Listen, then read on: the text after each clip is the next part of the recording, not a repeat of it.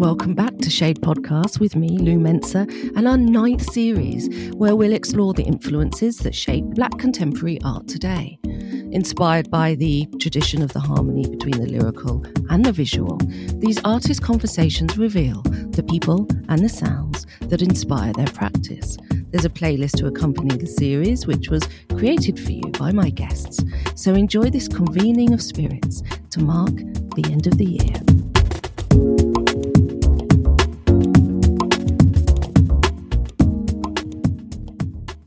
Today I'm delighted to introduce my guest, Axel Kacoutié, a multi-award-winning creator who's been crafting sound, music and words to challenge the familiar and revive a magic in the mundane. Previously the creative director of sound at The Guardian, their work has featured on BBC Airwaves, Spotify and in physical spaces like the Barbican, Tate and Sundance Film Festival. They've received the Grand Prix Award, British Podcast Award, ARIA and Third Coast Award and many, many more. And some of you may know Axel from our work together, most recently Black Balloons for Tate Modern, our interlude podcast series on art and healing and wondering, where we walk with artists through art spaces and discover the works that inspire them. Axel and I share many similarities in the way that we like to communicate through sound over language. But for this conversation, we've tried our best to use words, and we start by hearing Axel talk about their work, A Mother Tongue, which is a personal essay reflecting on language, which Axel created for the BBC. And they also mention their work, Gatekeeper, where Axel discovers a new sense of self in the cosmologies, concepts and realities of queer and Indigenous folks. And in this piece, we hear Axel say, "Somewhere between the narrow entry of who I am and what I seem to be lies a vast and nameless place." So it's this vast and nameless place that Axel and I visit in today's conversation. And as with all our chats, we veer into the abstract pretty quickly. But what you're about to hear is indicative of how we talk off mic. So sit back, relax, and I hope you enjoy our conversation. In things like A Mother Tongue and in things like Gatekeeper, I acutely felt the presence of another worldly feeling. And what I mean by that, I'm learning to refine or define that language a bit more by saying it feels multi-dimensional. I feel like I slip into a place where time is a physical landscape as opposed to something on a clock. So the past and the present and the future are it's something I can move through rather than sit in. And all that to say, essentially, it's like there's something boiling in me to find a way to tell the truth. That question I've never had to really articulate. It's always been a feeling, a knowing feeling. So now having to put in the words that sense of communion with the invisible. One side of it I feel extremely self-conscious because it's like, oh, this is kind of like Axel's secret, but I know it's not because other artists have definitely spoken on it. So it's like finding the courage to be like, yeah, this is what I see. This is what I feel. And I think the language is more around feeling, and trying to explain what I feel is always a watery thing. But yeah, the idea of telling the truth is a presence, has its own frequency. Because historically as well for me, there's something about the way I say things that has made me worry about, am I saying something wrong here? Like there's a language thing, but I can't help but feel like, you know, like what feels obvious to me seems absolutely devastating to someone else. And I feel like my craft and how I work in communion with what I feel from those forces is probably the safest place to do that. And I think reflecting on this year, my time in Romania at a festival for my piece White Noise, and that response and reaction to even someone telling me that I've given my piece the wrong title. It's just like, okay, there is something in this. There's something in what I'm doing when I find the courage to create and speak on and represent from my perspective that really activates people. And I think overall that's a good thing. It's really interesting how artists can become so self-conscious in expressing this part of themselves as though there's like an anomaly in their functioning. So many guests that I speak to, there's a kind of hesitancy in expressing their like how they tap into their creative source and how they express it. And I just thought, well, you know, this is the end of the year where if people are going to be feeling spiritual, like, and they're going to be connecting and they're going to be communing, and there's going to be, you know, there's like deep internal work that happens usually around the festive period, whether you're religious or not. And I thought, well, that's why this is the perfect time to like give space to artists to be able to express like how they work. Using words for these processes is extremely difficult, but I think you did that beautifully. So thank you. Thanks. Yeah. Okay. I'm glad. And now we're going to sort of get back into the present realm and talk about some forthcoming work that you have coming up. And you're the sound designer on a film which forms part of an exhibition that's coming to V&A East Museum in London, which opens in 2025. And the film is titled The Music is Black, A British Story, and it spans 125 years of black music making in Britain. And I'm just thinking, when you're immersed in a project like that, that obviously is going to be highly anticipated by a wide array of audiences, the journey that you go on, like independently when you're working in a large project, like what does it reveal to you about yourself and your relationship with sound at this particular point in your journey as a sound artist? The first thing that came to mind was how much I love being black and how much I love being African in terms of the grand contribution to, put it this way, grand contribution to Western culture. There's something that cannot be imitated. I don't know, there's something deeply bone and marrow in the technology of sound and how it's communicated and how it informs being and being alive, that everything that we love, everything that we take for granted, everything that we exploit is black, essentially, however complicated our relationships are to it and however overlooked and under-recognized it is in the mainstream canon.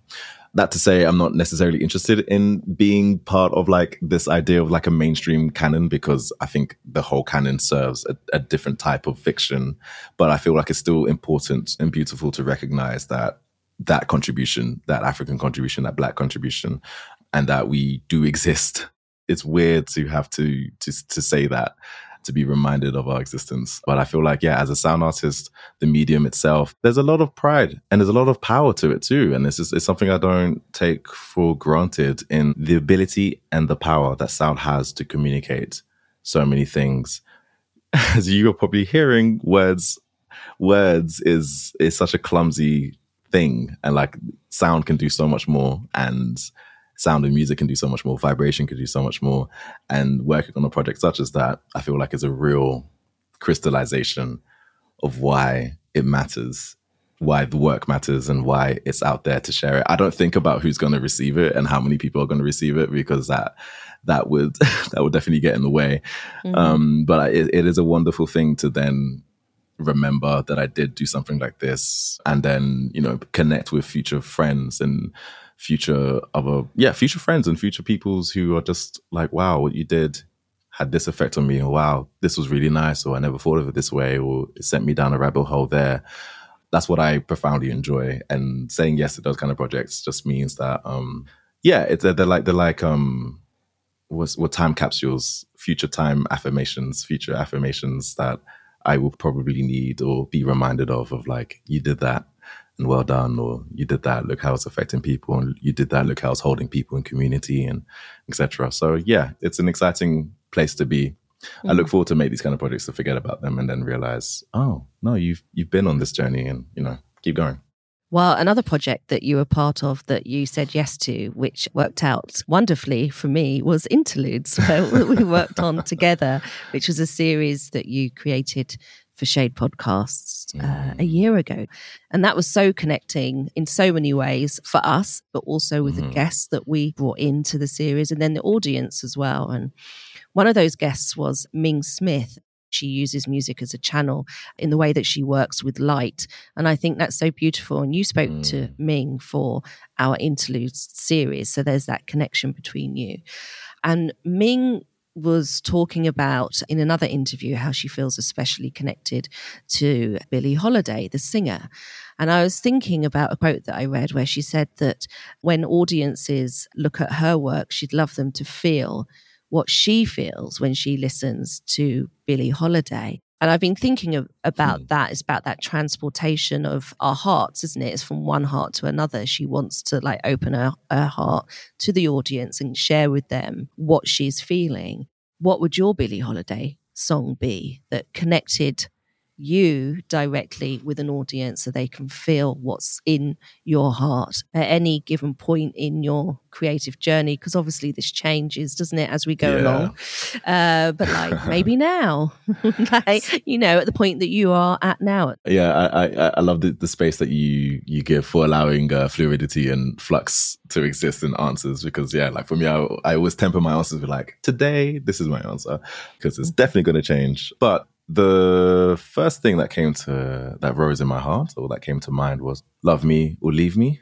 That song, it has been a vessel for me in the past, and I feel like it's, when you asked that, it's a vessel that came back immediately. If it were somewhere to carry me, or to carry, I'd invite listeners to be carried into my world. Yeah, Love Me or Leave Me will be that.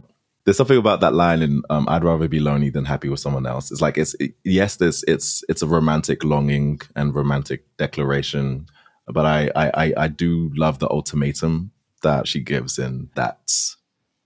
Love me or leave me, or let me be lonely. That's it. Yeah.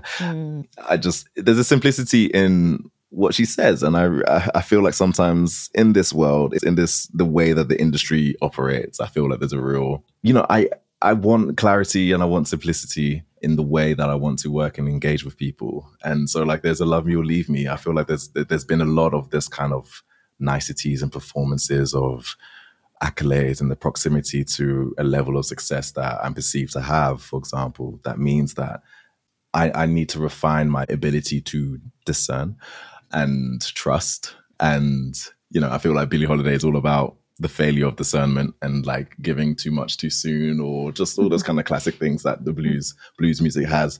That, I feel like right now it's that Love Me or Leave Me. I love that. It's going to go on the playlist.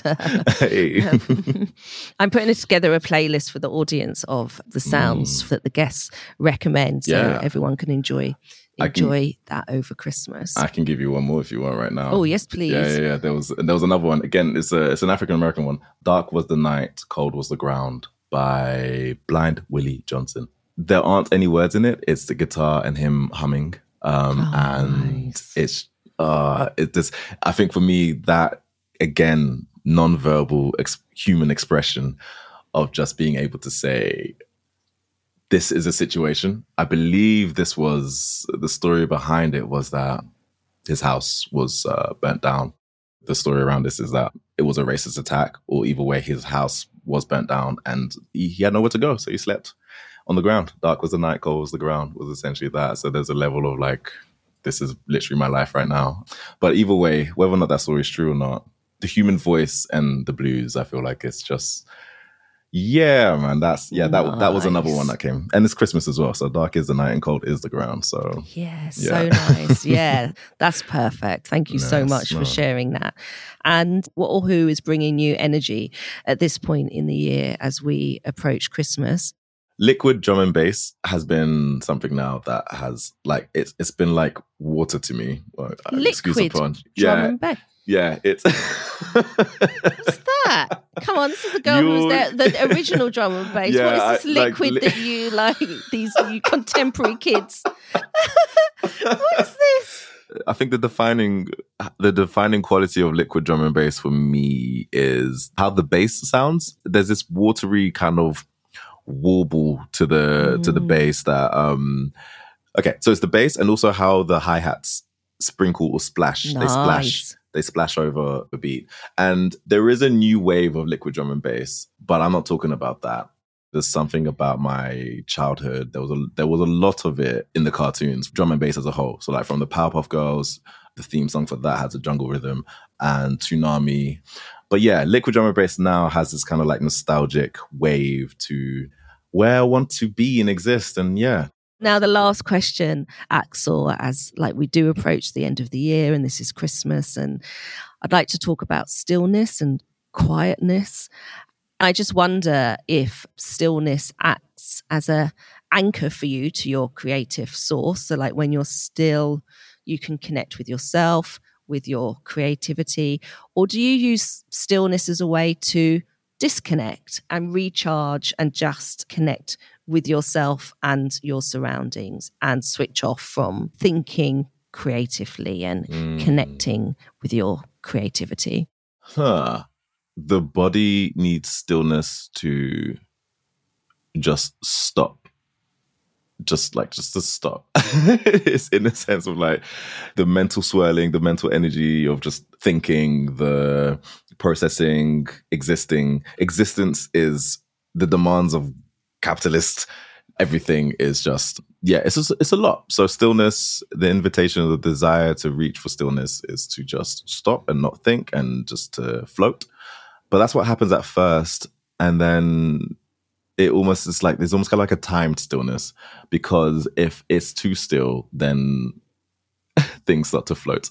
And those things that float are things that they're like crystallized feelings or crude feelings that exist in your psyche that are yet to be processed. And if you're too still, then you have to start listening to what they have to say, which is fine. But, you know, like it's almost kind of like a not yetness of things. But then after that, I will then accidentally, because it is involuntary, like I ignore them enough where essentially it's like, Axel, if you're not going to stop, then we are, because there's too much here under here now that you need to look at and feel.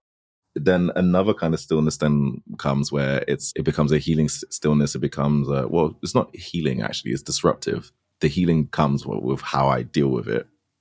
There's a rupture in the stillness, a curational stillness to see what comes up is also another type of stillness that I invite and need, because I realized when the disruption happens, I realized that it's actually water that I needed to drink rather than a volcano destroying everything. It's just like, oh, I've been walking in the desert and I'm thirsty. And, you know, it's those kind of things when you disassociate for so long because of life, you neglect your needs and they build up and rupture, and therefore it's just like, here's this life-giving water by force, and you drown and you come to life again. But yeah, so stillness is good as long as you like utilize it and connect with it in a way that's useful. Exactly. And I'm always reminded once those ruptures happen that it needs to be a regular thing, as opposed to just ignore it until you can no longer.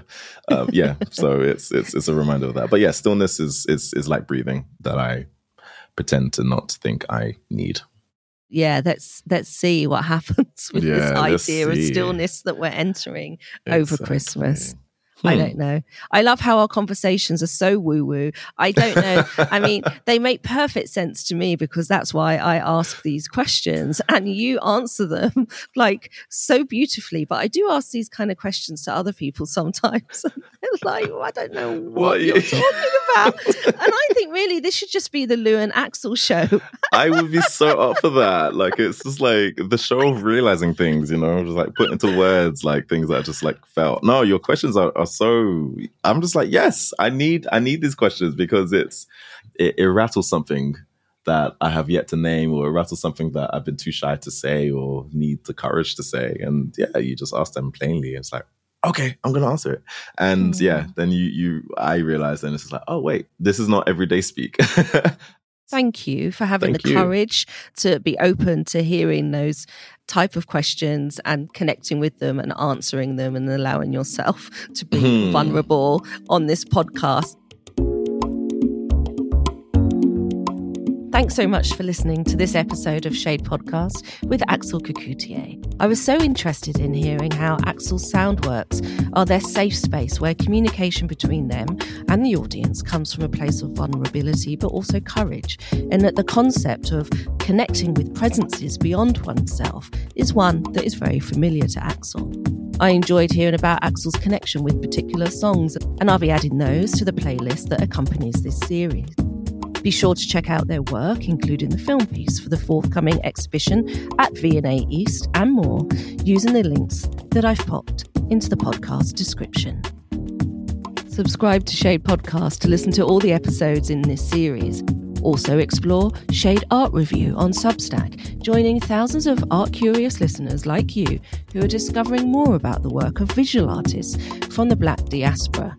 There you'll find art listings, comment, artist spotlights and guest posts, and free subscriptions are available. But for the full Shade Art Review experience, sign up today to receive 20% off your annual membership, an offer which is available for the duration of this series. This series of Shade Podcasts was produced and hosted by me, Lou Mensa, and mixed by Tess Davidson. See you next time.